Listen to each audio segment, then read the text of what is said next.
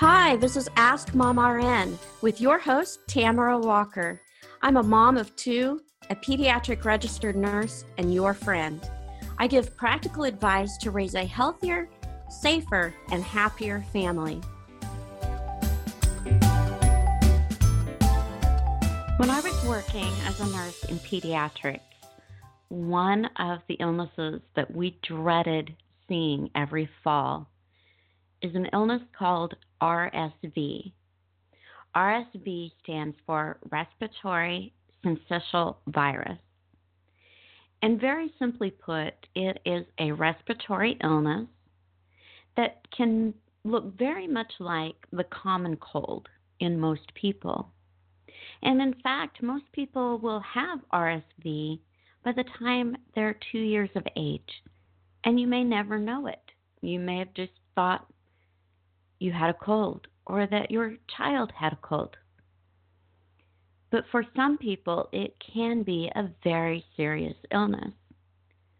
For infants under the age of 1, and especially under the age of 6 months, or for anyone who has a compromised immune system or a weakened immune system, and for older adults over the age of 65, RSV can turn into a much more serious illness than just your average cold. So today we're going to talk about RSV and what you need to know and how you can protect your child and your family and what you need to do if your child develops RSV. Now, like I said, when I was working in the hospital, we dreaded seeing RSV patients because even though we didn't get them a lot, it seemed to really pick up in the fall and the winter time. And it was heartbreaking to see these babies struggle to breathe and to just be utterly miserable. And their poor parents to feel helpless and worry about whether their child was going to be okay or not. Now, I can tell you, fortunately, most of the time, these children do end up being fine. It just takes a little time to let the virus work its way out of their system and to treat their symptoms and to make them comfortable and to help them breathe with breathing treatments. But it is scary for the parents who have to deal with their child being hospitalized and having a child who's struggling to breathe. That's very frightening. So we would, really try to reassure the parents and help them to get through that experience. Now, most children who get RSV, like I said, they don't end up having to be hospitalized because, fortunately for most, the symptoms just end up being like a cold. But we want to try to help children make sure that we don't, that they don't get to the point where they have to be put in the hospital if we can prevent it. So let's talk a little bit about RSV today, what the symptoms are, what you need to look for, how it can be treated, and how we can try to prevent it. Because RSV is very easily spread, unfortunately, just like the common cold. It's a virus, and it spreads very easily. So we're going to talk about what we need to do in order to try to keep everybody as healthy as possible this fall. And October is RSV Awareness Month. So I wanted to share this information with you and also make you aware of a prophylactic treatment that's available for children who are at very high risk of having severe complications from RSV that you may want to talk with your doctor about. So we will talk about that a little bit later in the show. But first, let's talk about the symptoms of RSV and what we need to look for. Very simply put, you get cold symptoms like a runny nose, a decrease in appetite, coughing, sneezing, may have a little bit of a fever, and possibly some wheezing. Now, these symptoms usually appear in stages and not all at once. They can come on gradually. And in very young infants who have RSV, they may just be irritable and a little bit lethargic or just showing a decrease in their activity. They're not as active as they usually are. And then they may show some breathing difficulties. Now, if you start seeing wheezing and your child struggling to breathe, if it looks like they're having trouble getting air in or getting air out, it's time to get them immediate medical care, because that can be very, very serious. That is a medical emergency. Anyone who is having trouble breathing needs to be evaluated and treated. If RSV just stays with the mild cold symptoms, then usually there's not a big problem and you just have to let it run its course. But unfortunately, it can develop into more significant of an illness. So we need to be aware of that and watch for that. RSV can turn into a severe infection, such as bronchiolitis, which is an inflammation of the small airways in the lung. They become irritated and inflamed. Or it can develop into pneumonia, which is where you get fluid in the lungs, and that is an infection of the lungs. It can make it difficult to breathe. So we need to be aware that this can turn into something serious, and we need to be on the lookout for those symptoms. As I said, almost all children get RSV before they're even age 2, but for most it just looks like cold symptoms. And usually people with RSV show symptoms within 4 to 6 days after they've been infected.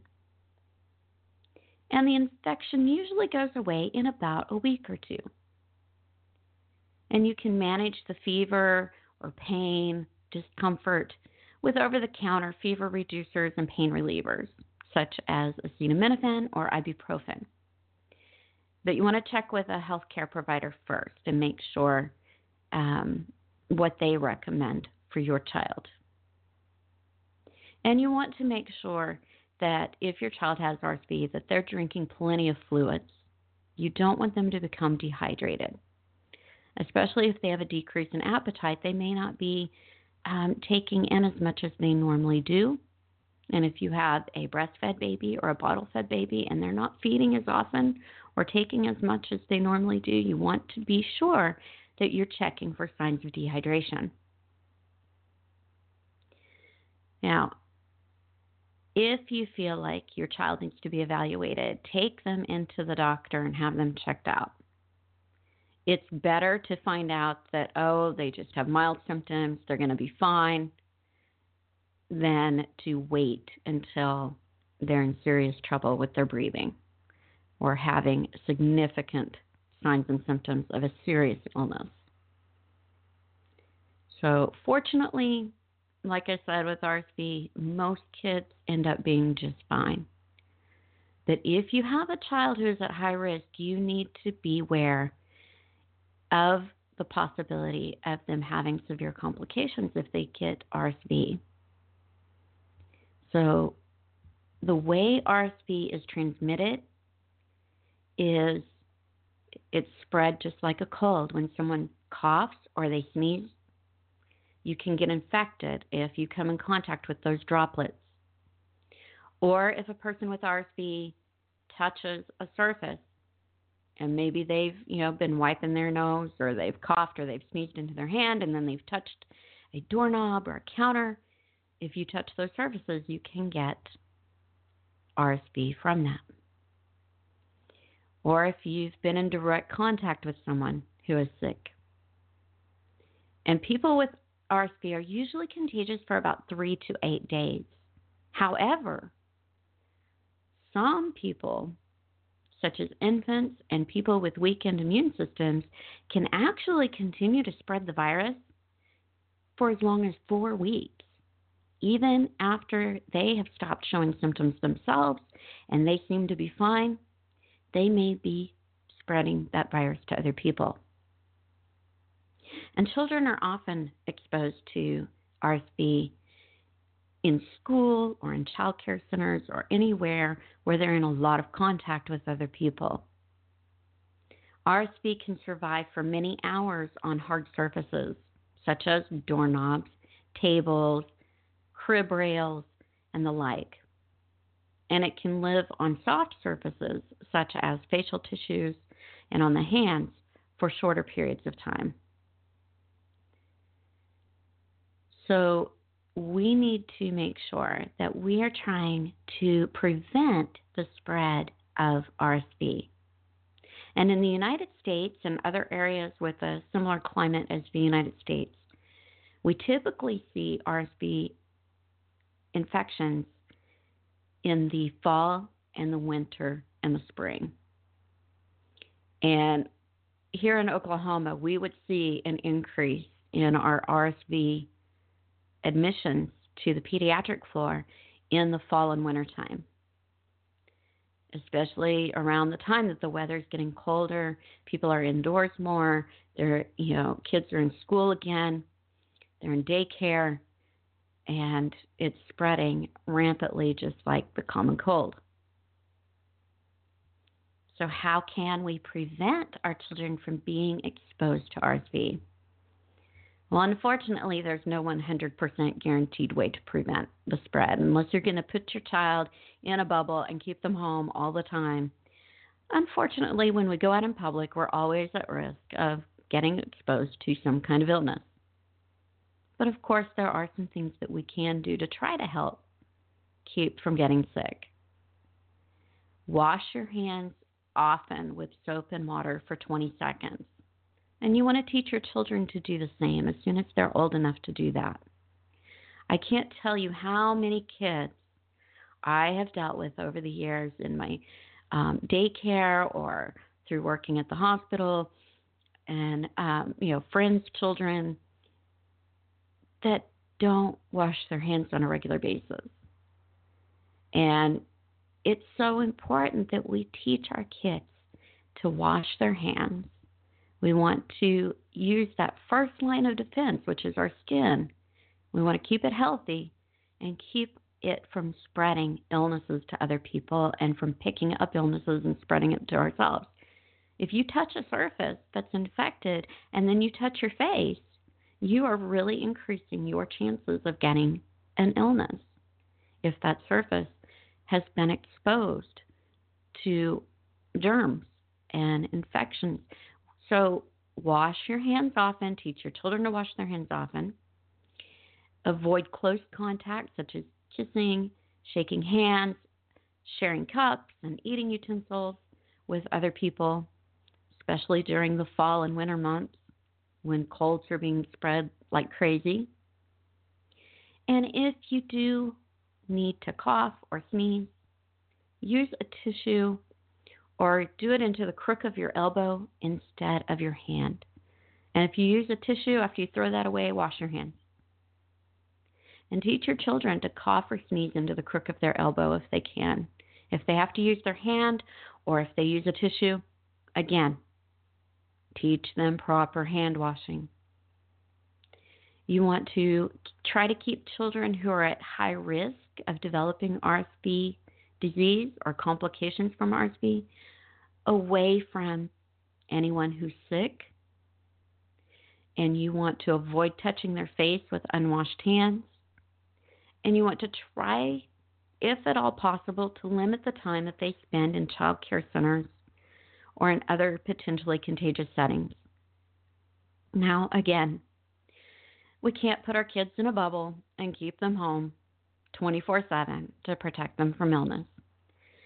Every time we go out in public, we are at risk of possibly getting exposed to something. But most people are going to do just fine with RSV and not have a problem. But we do need to be aware that younger children, especially babies under the age of 1, or any child who has a weakened immune system, can be at more risk for having complications from RSV. If your child is at high risk, I would encourage you to talk with your child's healthcare provider, because there is a series of shots that can be used as a kind of a immunoprophylaxis. It's not a vaccine. There is not a vaccine yet for RSV, although they are working on that. But this is a series of shots that is a way of trying to help RSV from turning into something more severe. And it's given in monthly intramuscular injections during the RSV season, which is typically, like I said, in the fall and the winter and the spring. So if you think that your child might need this, if they are at high risk because they have a weakened immune system, or if they're under the age of a year old, then talk with your healthcare provider and see if they recommend this for your child. It's not for every child. It's not necessary, but your healthcare provider can help you to determine whether it's right for your child.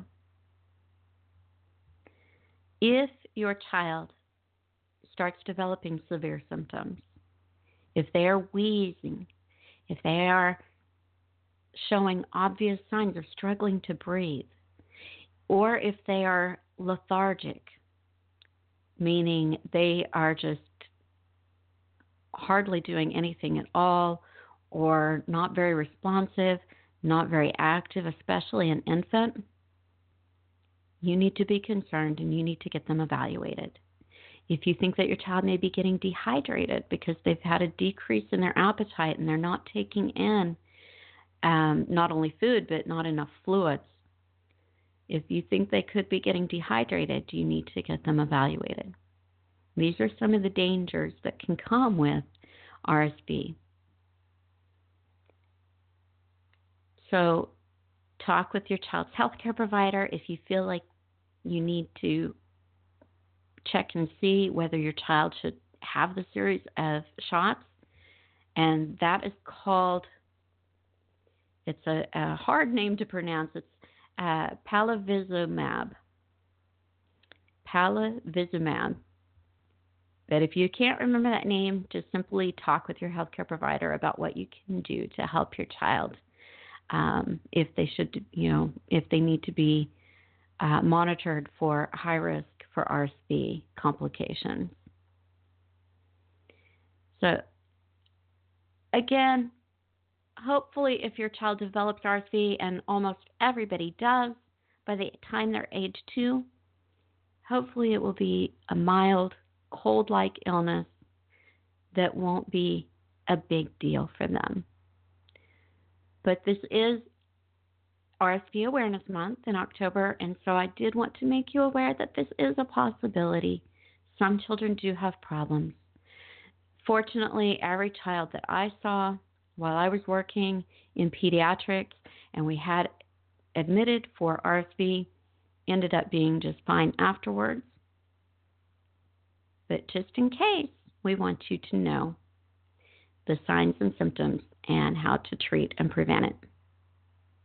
This is Tamara Walker. You've been listening to the Ask Mom RN show, where we share practical advice for raising healthier, safer, and happier kids. And I thank you for tuning in today. I would encourage you to check out momrn.com for more episodes and more information on keeping your kids healthy and happy. And I would encourage you to connect with us on our Facebook page at facebook.com/Ask Mom RN Show. I would love to communicate with you there, connect with you there. You can sign up for our newsletter at momrn.com. And I look forward to being back with you again next week to share more information to help you keep your kids healthier, safer, and happier. Have a fabulous week, everyone.